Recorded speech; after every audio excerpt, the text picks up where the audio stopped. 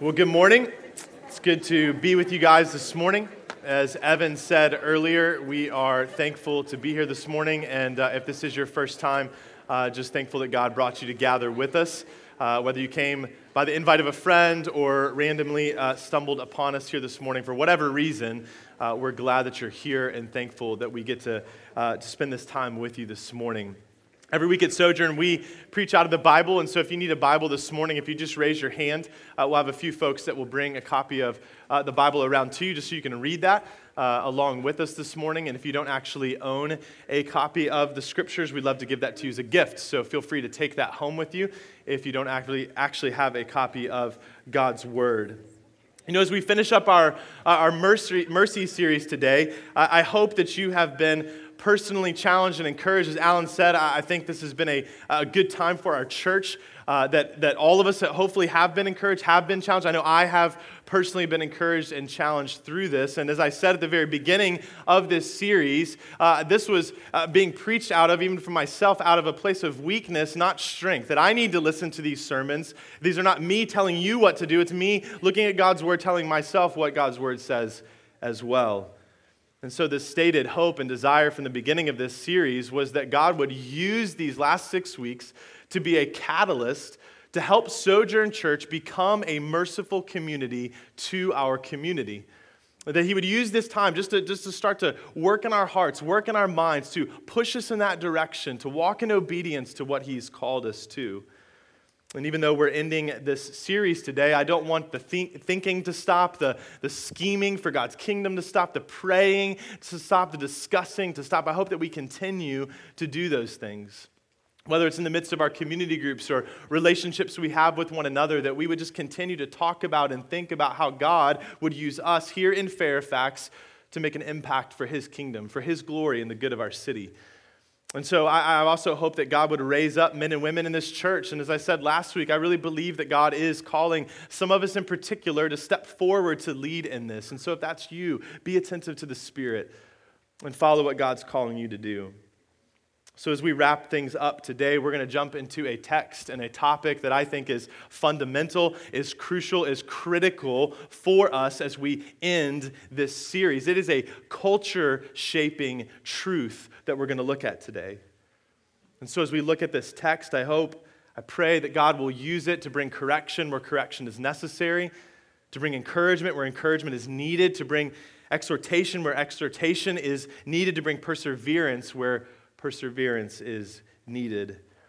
And I hope and pray that as we open up God's Word this morning, that He will continue to use this to help us to be that merciful community to our community. So before we open up to our scripture this morning, let's just pray and ask God to do that in our time together. Father, we're grateful for this time, this opportunity we have to be together as your people, as your church. I pray that as we open up your Word to look at a few verses this morning, that you would use it to continue to challenge us, to encourage us to be who we are in Christ. And for those that are here this morning that don't yet know you, I pray that you would help them to see the beauty of the love that you have for them and that you would call people to yourself. Lord, we want to glorify you in all that we do, we think, we say, and we pray that you'd use this time this morning under your word as we sit under it to bring that about, to bring that fruit. And Lord, that you would use this time again to just make us, to push us to be that merciful community to our community. That is a work that your Spirit does in our hearts, and we ask that you would do it. And we pray all this in Christ's name. Amen. We'll go ahead and open up your Bible to 1 John chapter 3. That's where we're going to be this morning. 1 John chapter 3. 1 John is towards the end of your Bible. It's one of the last few books.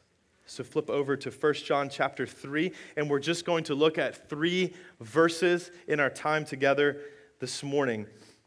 1 John chapter 3, verses 16 through 18, the Apostle John writes this.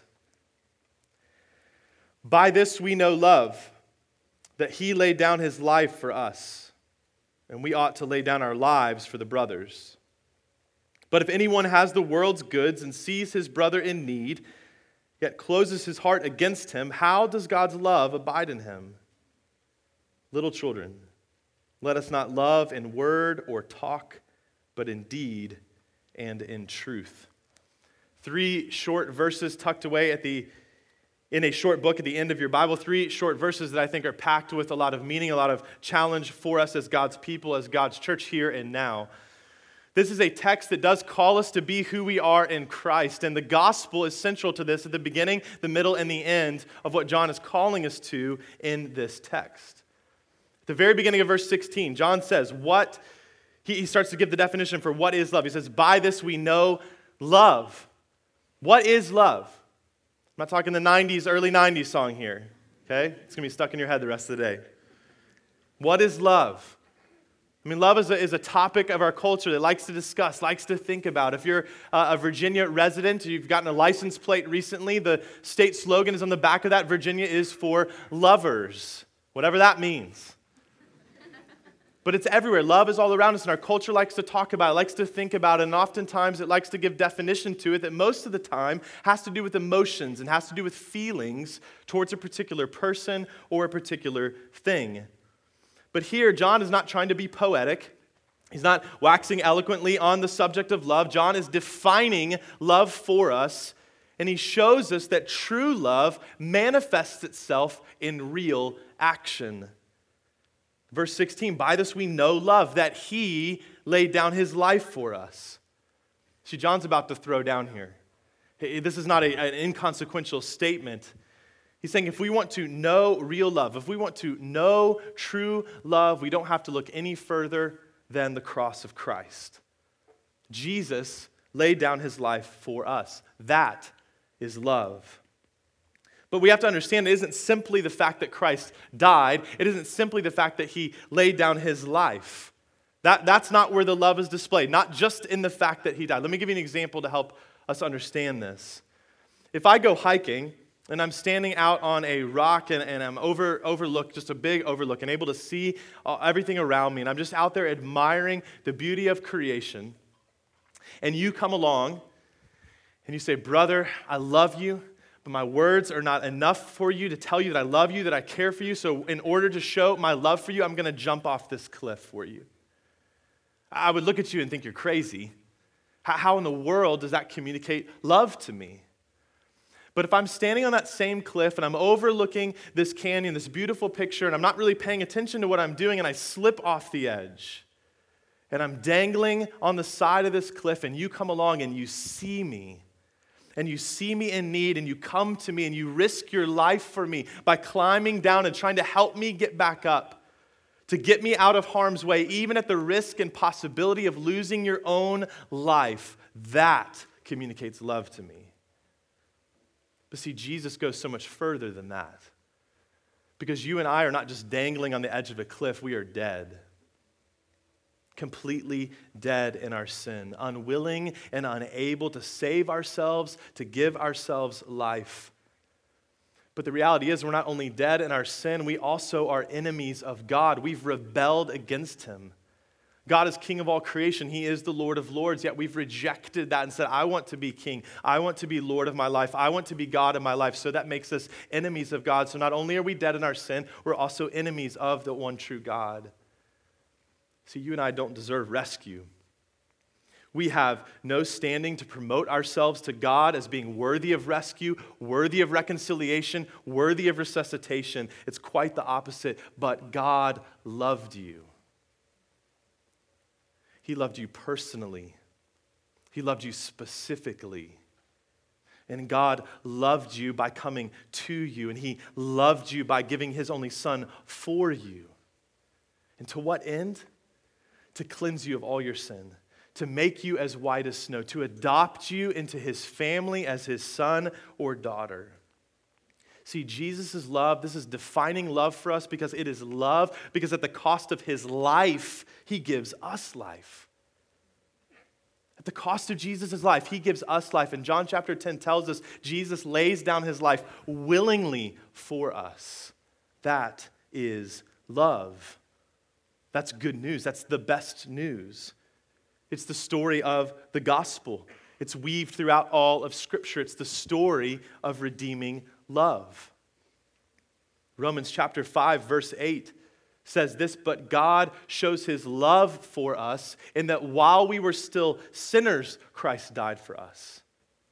While we were still sinning, Christ died for us. 1 John, earlier in the book of 1 John, chapter 3, verse 1, says, see what kind of love the Father has given to us. Another translation says, see what kind of love the Father has lavished on us, that we should be called children of God, and so we are.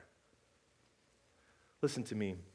If you are in Christ this morning, if you've trusted in Christ, if you've turned away from your sin and you lean wholly and completely on Jesus to be reconciled to God, you know what real love is because you've experienced it. You know what real love is. It doesn't matter the kind of relationships you've had or that you're in right now. Those have been good or bad. You know what real love is if you're in Christ because you have experienced it no matter what's going on in your life even right now. If you're hurting, if you're lonely, if you're tired, if you're just down and out, God's love remains. See, the beauty of the gospel, the beauty of what John's saying here is that God's love for you is not contingent on your behavior. It's contingent on his Son. And Jesus declares, it is finished. So if you're in Christ, be encouraged this morning. You are dearly and truly loved. Romans chapter 8. Paul reminds us that nothing can separate us from the love of God that we receive in Christ. Nothing. Absolutely nothing. I don't know about you, but I need to hear that this morning. And I think if we're honest, we all need to hear that this morning, to be reminded of that, to believe that today. Something I've been praying over the last few weeks, maybe even the last few months, is that just a simple thing, is that God would help me to love him more, and that God would help me to understand his love for me more. Because it's so easy for me to read that, yeah, God loves me, Jesus loves me. Man, but do I really understand what that means? Does it so impact my heart, so impact my life that it changes the way I view everything?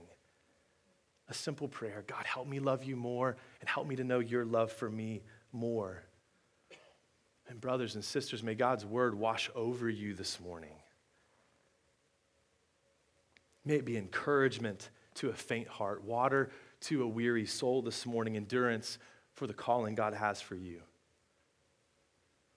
But if you sit here this morning and you know that you're not yet in Christ, that you haven't experienced God's redeeming grace in your own life, this message is for you also. Because it's a message of hope and it's a message of invitation for you. It's a message of God's love, that God so loved the world that he sent his only Son to rescue you, to pull you out of darkness, to pull you out of death, to redeem and restore you. Jesus alone is the remedy. He alone is the remedy to everything that's broken in our life, our distance from God because our sin has separated us from him. But Jesus came to die in the place of sinners like you and like me, to give us life. So if you don't have that life in Christ, if you haven't accepted that free gift of grace through Jesus, will you respond to his invitation this morning of saving and transforming grace? Jesus is the way, Jesus is the truth, Jesus is the life. No one comes to the Father except through him. So come today through Jesus. Respond today to the gift of grace and the love of God that's available to you. See, Sojourn, we cannot move on to what John calls us to in the next phrase. We can't move on to what John calls us to in the following verses unless we understand this, that this is love. That this is love. See, John defines love through the sacrifice of Christ.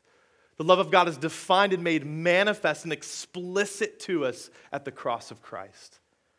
So much of 1 John seems redundant if you've read it before because John just keeps coming back to this over and over and over again.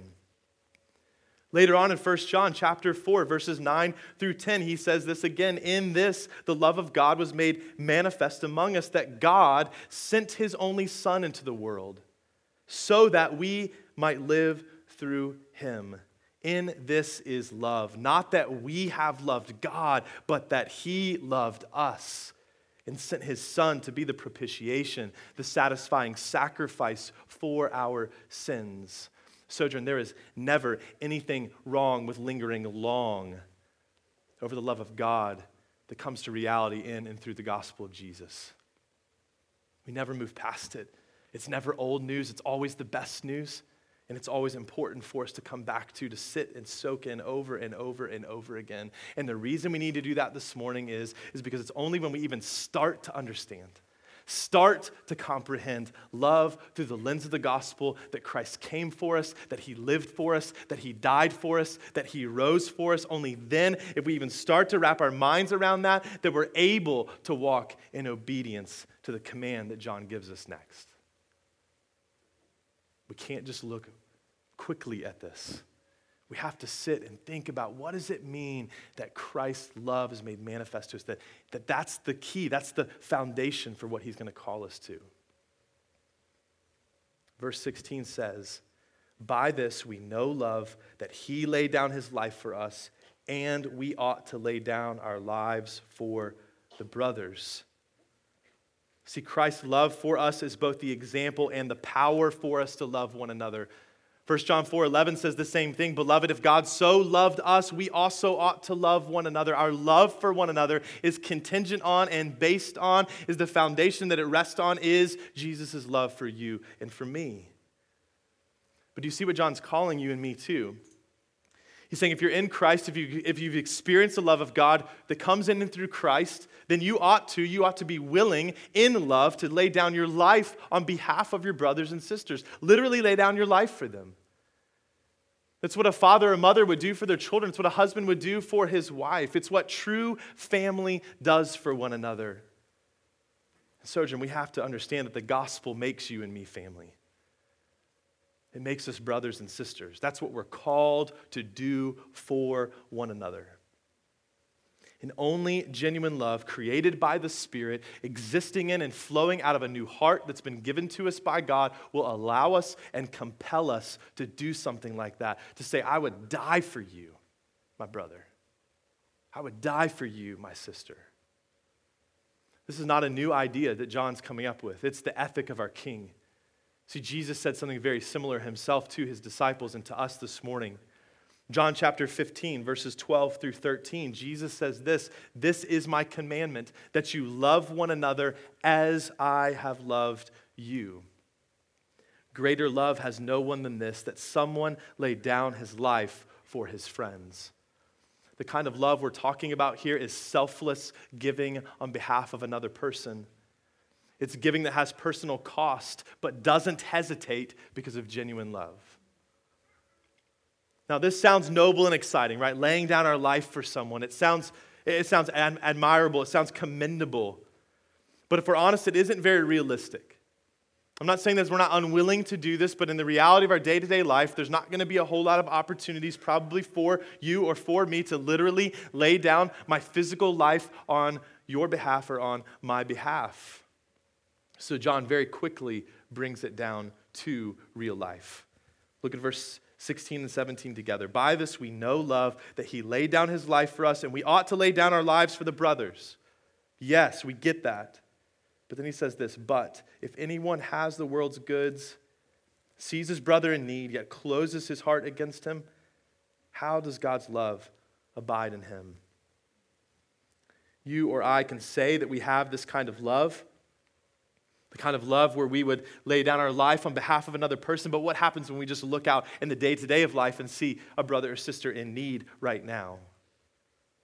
See, displaying this kind of love is not something for us to hear this morning and say, okay, yeah, I'm willing to do that. I'll go out and I'll lay down my life for my friends, for my brothers and sisters. The opportunity is now for you to serve those around you that you're in community with. To show this love, to give this love, to show this kind of mercy, to give this kind of mercy. What John is doing here is he's connecting the love we say that we have for God with the love we actually show to one another. We can say that we have love for God, but he's saying that that's directly connected to the love that we actually show to one another. This is exactly what James says in James chapter 2. James chapter 2, verses 15 through 17 says, if a brother or sister is poorly clothed and lacking in daily food, and one of you says to them, go in peace, be warmed and filled, without giving them the things needed for the body, what good is that? So also faith by itself, if it does not have works, is dead. See, John's question should be taken seriously. If we see our brothers and sisters in need and don't seek to relieve his or her distress, how could God's love really actually be in us? See, when we say we have love for God, if we actually have love for God, that's what enables us to actually have love for other people. Our love for other people flows out of a love that we actually have from God because it comes from the new heart that he's given to us, which means this is a heart issue. To love like this, the way that John is calling us to love one another, is not something that we just grit our teeth and just go do. It comes from a transformed heart that's so changed, so moved, so motivated and captivated by the love we have received from God through Christ. See, the fruit of true faith is genuine love for one another. That's what James is saying. That's what John is saying. True faith manifests itself in a genuine love for one another. Sojourn, I think something we're trying to see here that John's trying to point out is that the most pressing need in the world around us is not heroic martyrdom, but heroic acts of daily, regular sacrifice and care for one another. That's what love is. That's what John's calling us to. And so John gives us a clear command in verse 18. Little children, let us not love in word or talk, but in deed and in truth. Don't just use your words to tell someone you love them. Love in action. Love in deed and truth. True compassion requires action. And as brothers and sisters in God's family, we should be the first ones to seek to meet the needs of our brothers and sisters, to meet the needs of those in our family, to go to the people that are hurting, the people in need, whatever those needs might be, and say, I want to be there. I'm there for you, brother. I'm there for you, sister, because of the love I've received in and through Jesus. The only way that you and I can do this is because of the great love that we have been loved with. Christ became nothing, and through that we gain everything. It doesn't stop with us then. It overflows in our life to one another. Now you may be thinking, why are we ending this series on mercy with this? Why are we ending this series on mercy, talking about being a merciful community to our community by looking at this? This is talking about our relationships with one another. The reason is because I believe if we don't genuinely love one another, if we don't genuinely show mercy to one another, we will not show mercy to the community around us. If we can look at one another and overlook our needs, overlook caring and loving, genuinely loving one another, then we will not do that to the greater city of Fairfax. As one pastor puts it, it's easier to have a love for humanity with a capital H than it is to love an individual person. Loving everybody in a general way may be a way to love no one in a particular way. See, when God saves us from our sin through Christ, he doesn't save us merely as individuals. He saves us as individuals who are brought into a community. Sojourn, the gospel makes us a family. And that's an awesome, crazy, messy reality. We come from different backgrounds and different cultures, different experiences, all different kinds of likes and dislikes, preferences, emotions, personalities, all those things mixed together, and the gospel is what brings us together. The gospel is what binds us together and allows us to make the mess work. The beauty of the gospel is that it transcends all differences and it forms a unified people. Ephesians chapter 4 calls us to maintain the unity that we have. Jesus bought the unity for us. He brought us together. He unifies us. Now we're called to maintain that. And Sojourn, we've said this over and over again. I want to say it again because this is a hope, something I desire, something that I want us to be praying for and working towards is that we would be a community that is only explainable because of the gospel. A community that's only explainable because of the gospel. And one way that manifests itself in our life together is how we love one another, is how we show mercy to one another. The early church understood this. In Acts chapter 2 and Acts chapter 4, we see pictures of people genuinely loving one another.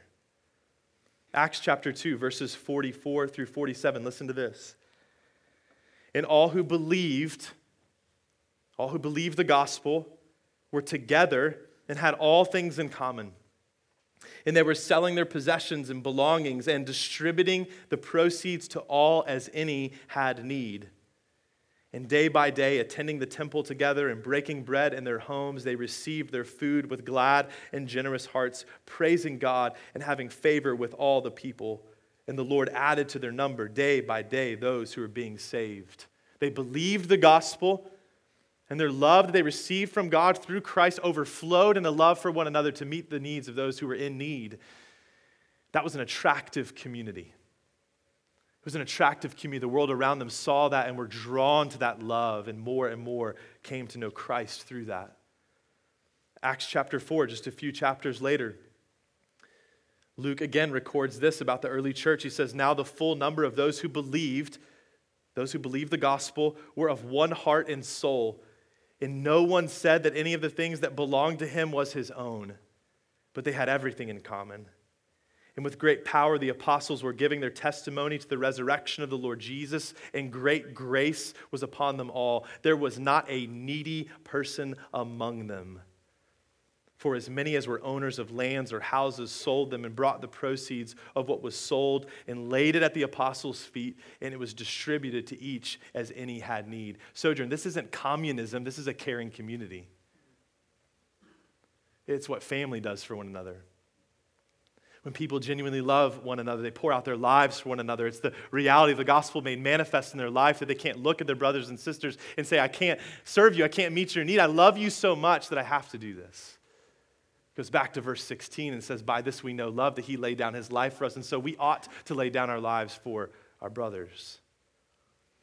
A covenant community that is founded on and shaped by the gospel loves one another sacrificially and joyfully. We love one another with the kind and quantity of love that we've received. So what are we to do with this? What are we to do this? When it comes down to just practically living this out in the day-to-day of our lives with one another, what are we actually supposed to do with this? I want to give us one sentence that I want to break down into three parts.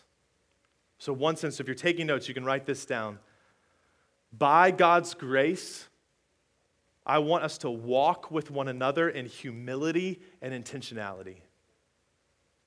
By God's grace, I want us to walk with one another in humility and intentionality. So let's break that down. By God's grace, the gospel has to be the beginning, middle, and end of this. It's only by his grace that we're able to do that. So it's what we've talked about. But what does it mean to walk with one another?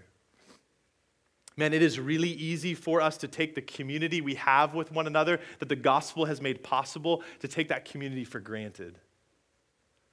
Because there are a lot of pseudo-communities that exist. And a lot of us are a part of those things, whether it's a sports team or a fantasy football league or something going on at work or your community that you live in or the school that you go to. There's lots of pseudo-communities, but there's no other community like the church because no other community has been formed by the life, death, and resurrection of Jesus Christ. That makes this unique.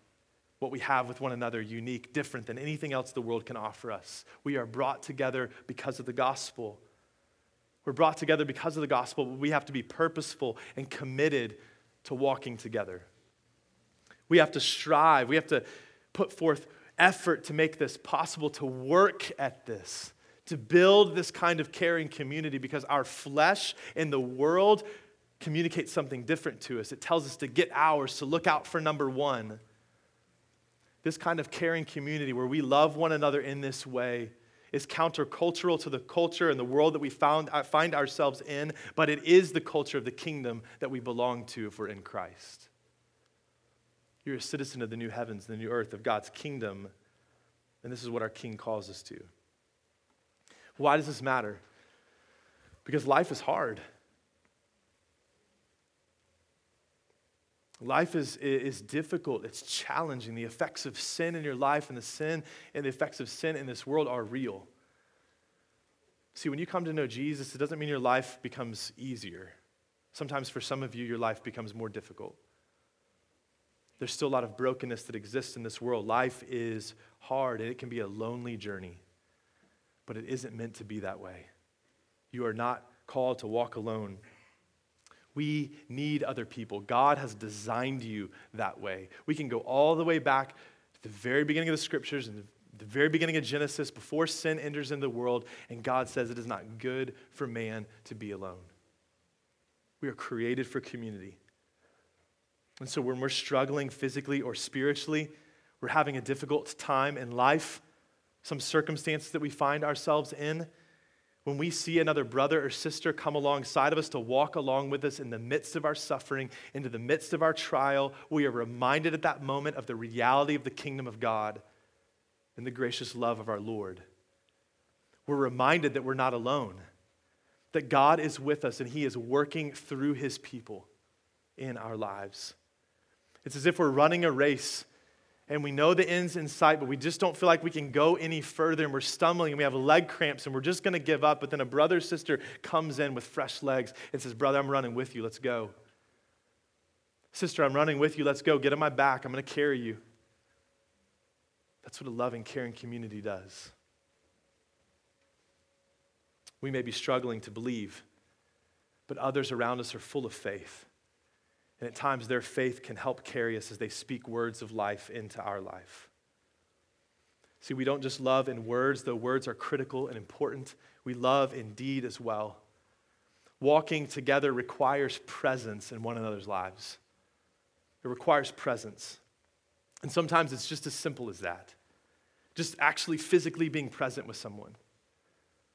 We could go back to the book of Job, and if you're familiar with the story of Job, Job has suffered a whole lot. A lot of physical things have happened to him. He's lost a whole lot. And his friends come to him, and they sit with him in silence for 7 days. For 7 days, they just come to be with his friend who's suffering. There is power when God's people are truly present with one another. It's one of the reasons we need to gather together on Sunday mornings. This is not just some rote religious activity to do. This gives life. It gives encouragement to you to look around and say, oh, my brothers and sisters are here with me this morning. This is my family. Dietrich Bonhoeffer in his book, Life Together, says this: it is grace, nothing but grace, that we are allowed to live in community with Christian brothers and sisters. Do you believe that? Are you willing to strive for that, to fight for that, to walk with one another? By God's grace, I want us to walk with one another in humility. In humility, what does that mean? See, life is hard, but sometimes I think it can be even harder to actually express a need that we have, to share a weakness, to ask for help.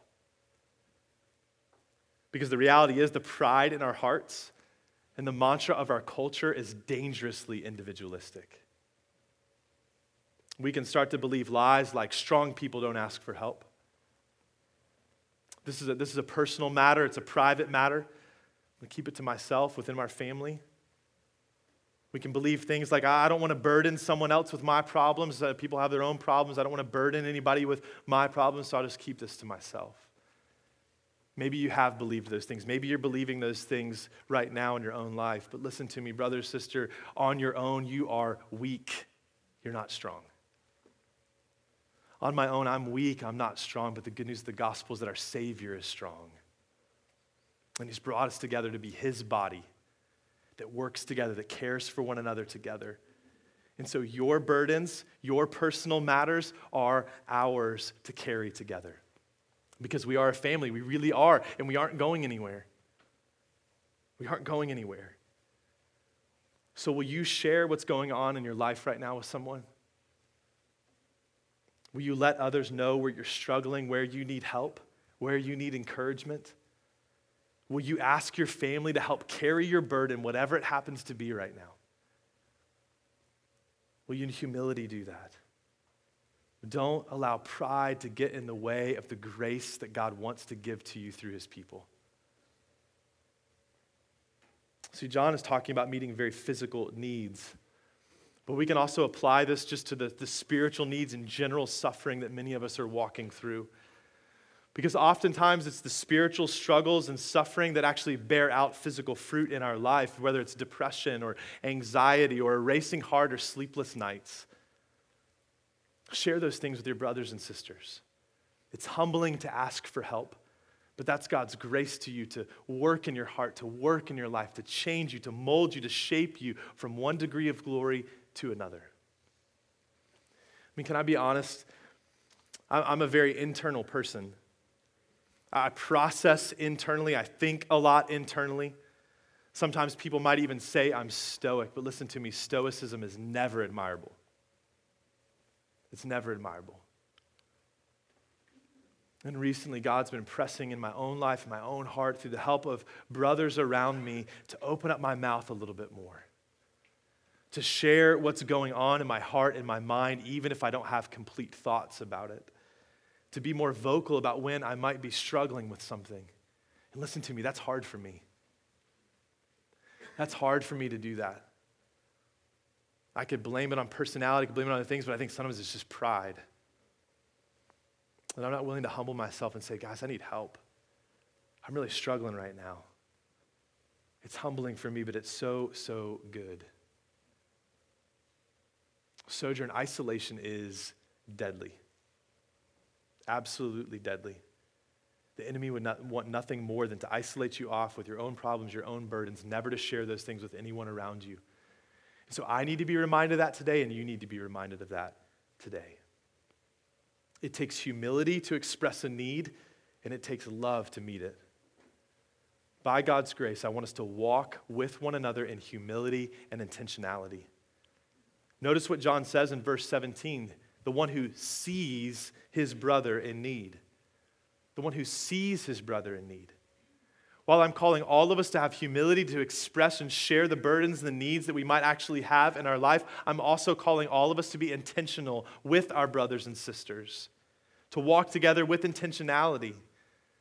Let's not always wait for someone to vocalize a need, not always wait for someone to express a need, but be looking for those things, knowing that we all have issues, that we all have brokenness in our life, that at different times and different ways, we're all going to have burdens that we need someone else to carry. So let's look for those things. Look for ways to show mercy to one another, to love one another.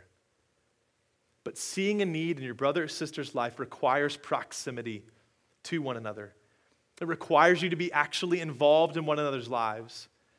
See, this is good as we gather together on Sunday mornings. We should be encouraged by this. We should look forward to and long to gather together as the church, but this is not sufficient. Because you don't really interact in a way this morning to really be involved in one another's lives. Real relationships are the only opportunity and the venue for you to express real need, to meet real need. And so we need to be intentional to form those relationships. And as we've been saying all along through this series, that's going to require us to stop, to slow down, and look around us. Because you and I can get so wrapped up in our world, our own little world, our own lives, that we neglect to be truly involved in the lives of one another. I know for me, oftentimes what it is I just lack empathy. My wife would attest to that. It's an area of my life that I need to grow in, is being more empathetic and caring and loving towards other people. That's where I need God to work on me, that I be intentional to empathize with and love my brothers and sisters around me, to slow down enough to do that. See, genuine love for one another will take note and notice of when someone around us that we care about, that we truly love, is in need of mercy, is in need of help. So we need to be intentional with those things.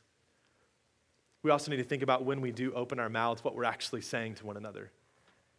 See, Job's friends were great until they opened their mouths. So that's not a call for us to never open our mouths, but it's when we do open our mouths that what we say is truth, seasoned truth, that everything we say is communicating about who God is, who we are, and what that means for our lives. That we're being intentional with our words as well. Sojourn, the love of Christ is a love that expends itself in the interest of others, that doesn't hold back. It's the kind of love that is sacrificial, it's costly. It costs time, it costs money, it costs resources, it costs personal space and comfort. And if we're honest, I think that's one of the biggest reasons that we don't love one another in this way. That we don't engage in loving in this way and showing mercy in this way because it costs too much for us.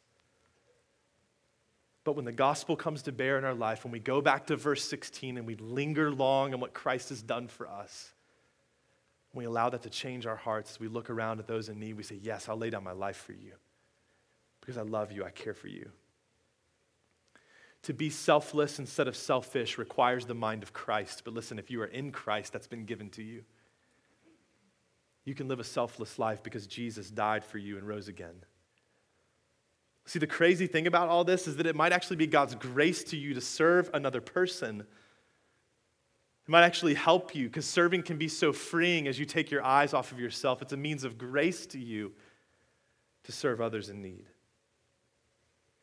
So to close, I just want to throw out some ideas. Just prime the pump a little bit on your heart of ways that you can serve one another intentionally. That as you walk with one another in humility, with intentionality, just some ways that you can do that in deed and truth as a family. Sojourn, family takes care of family. So here's some ways that we can do that. I mentioned this last week, but we have a benevolence fund.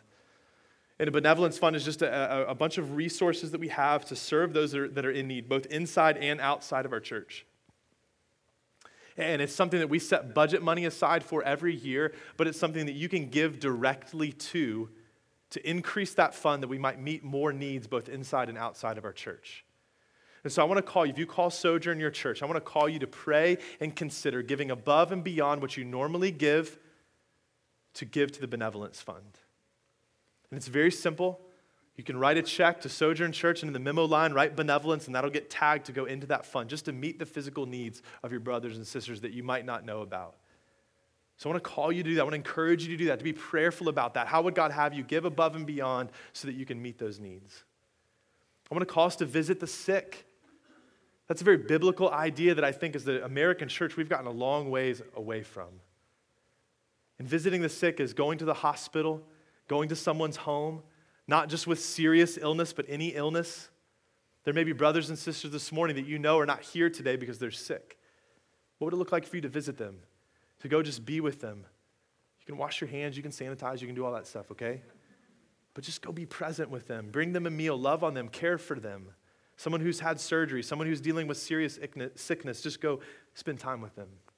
It could be financial help. Someone's having a hard time paying their electric bill or their gas bill or putting gas in their car or paying their rent or their mortgage. Man, let's be the first people to offer financial help to one another. About childcare. Someone who's in need, for somebody to take care of their kids or just to give a couple a chance to go out on a date they haven't been on in years. What would it look like for us to show love and care for one another by providing childcare or housing? Maybe someone is displaced from housing for some reason, and you can open up your home to them for some period of time to welcome them in to live with you for a period of time.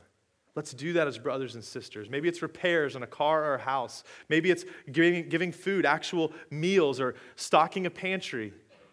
It could be a meal when someone has been sick or had a baby, but maybe somebody just needs food to provide for their family in this moment, and you can provide those means for them. There's a lot of new moms in our church. What would it look like to love on them by giving them a meal, but even more than that, maybe offering to do their laundry, clean their house, hang out with their other kids so they can take a nap? Some way to show love and mercy to them.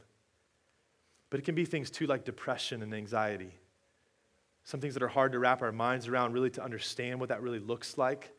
But what would it look like for us to look at our brothers and sisters and say, brother, I want to walk with you. I want to come alongside of you. Show me, tell me how I can serve you, how I can be merciful to you and love you in this moment. And one of the biggest things I think we can do, Sojourn, is just pray for one another.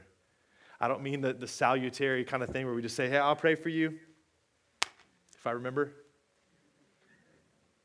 I'm talking like real intercession, where we'd see it as a joy to go before the King of Kings, to come before the throne of God and say, I'm coming here not on my own behalf, but on the behalf of my brother, behalf of my sister. God, would you do a work in their life? Would you bring healing? Would you bring relief? That's a joy, that's a privilege. That's what family gets to do with one another. There could be a ton of other ways. This is not about a list, it's about love. It's not about checking boxes, it's about love. Listen, we're not a perfect people, we're not a perfect family. I don't want us, though, to sit around and complain about our shortcomings and our weaknesses and our frustrations. Those things will be present, Sojourn. I want us to jump into the mess, to participate, to strive to live out this good gift that God has given to us, this gift of one another. And to what end?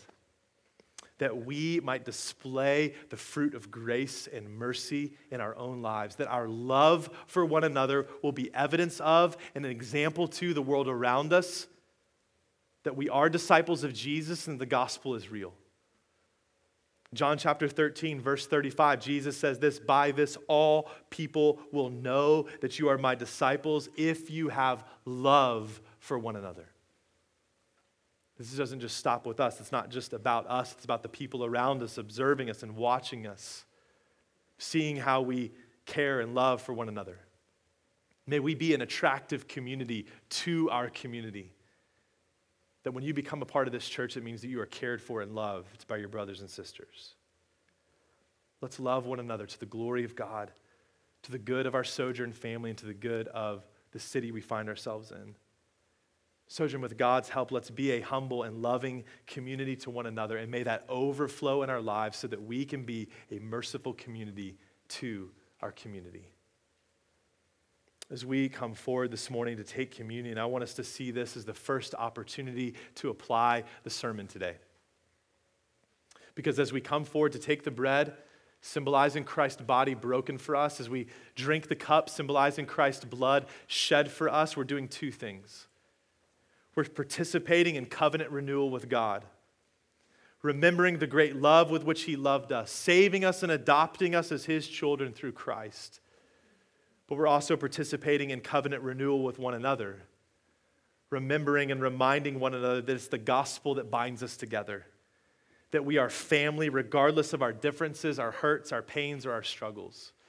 And so as you eat and drink this morning, rejoice in the fact that the love that has been shown to you in Christ, rejoice in that, and rejoice that we now can love one another. And if you're not a follower of Christ, we would just ask you not to come forward to take communion. And that's not trying to be unloving. What this is us identifying with Jesus and what He's done for us, that we've experienced the love of God. And so if you haven't yet experienced the love of God in that way, we don't want you to come forward just to take some bread and take some drink. We want you to take Christ this morning. So just hang out in your seat if you don't know Jesus yet. Pray that God would display His love for you that way, that He'd help you to understand, that you would repent and trust in Jesus today. And if you have questions about what that means, please come talk to me afterwards or any of our other leaders. We'd love to journey with you in this. We'd love to pray for you in this and help you to start following and knowing Christ. Those of you that will come forward, you can come forward when you're ready to receive the elements. We also have some stations at the back of the room as well. And you can tear off a piece of bread and take a small cup to drink. And what Jesus has done for you will be spoken over you. There's an old hymn that we used to sing in the church that I grew up in, and it goes like this. Blessed be the tie that binds our hearts in Christian love. The fellowship of kindred minds is like to that above. Before our Father's throne, we pour our ardent prayers. Our fears, our hopes, our aims are one, our comforts and our cares.